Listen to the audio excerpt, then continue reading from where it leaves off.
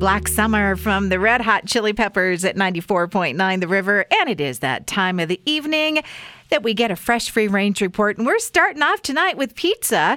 And I didn't know that we have a pizza place here in Boise called New York Giant Pizza.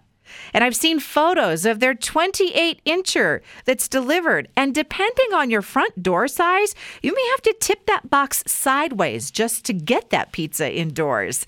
Boise OG has a new sticker honoring Ben's Crow Inn Tavern. And now I just want a bunch of clams in an old jackpot casino bucket. Anybody else?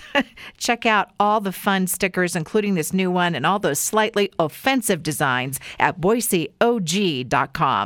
The Reuse Market, which is upstairs inside the North End Organic Nursery on Chinden. They have a new, larger stash of fabrics, and now you can purchase them by the pound. And I have a friend who lives a few states away who's already getting ready for gardening season. She got a new house last fall, so she's digging up some lawn, and she found a sealed jar with yellow liquid and what looked like some plant material inside of it. Now, she did not open it, and the general consensus is, rebury that thing far away. But I don't get it. Is it witchcraft? Is that what it is? Do you know? An ad served up to me on Instagram today for plant-based popcorn, which seems a little obvious to me, no? And if someone says, I see chiclets, they're not talking about those little pieces of gum that I don't think all generations even know about. It's an insult if you're being judged for over-bleaching your teeth.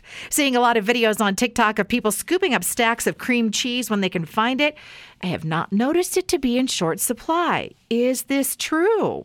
And also on TikTok, this makes me so happy, people are recreating the super tall 80s hair. And I am here for that. I loved my super tall 80s hair. And I hope this trend sticks because I would totally rock that style again. It's a wrap on the Free Range Report. You can get past editions at riverboise.com and riverevenings.com.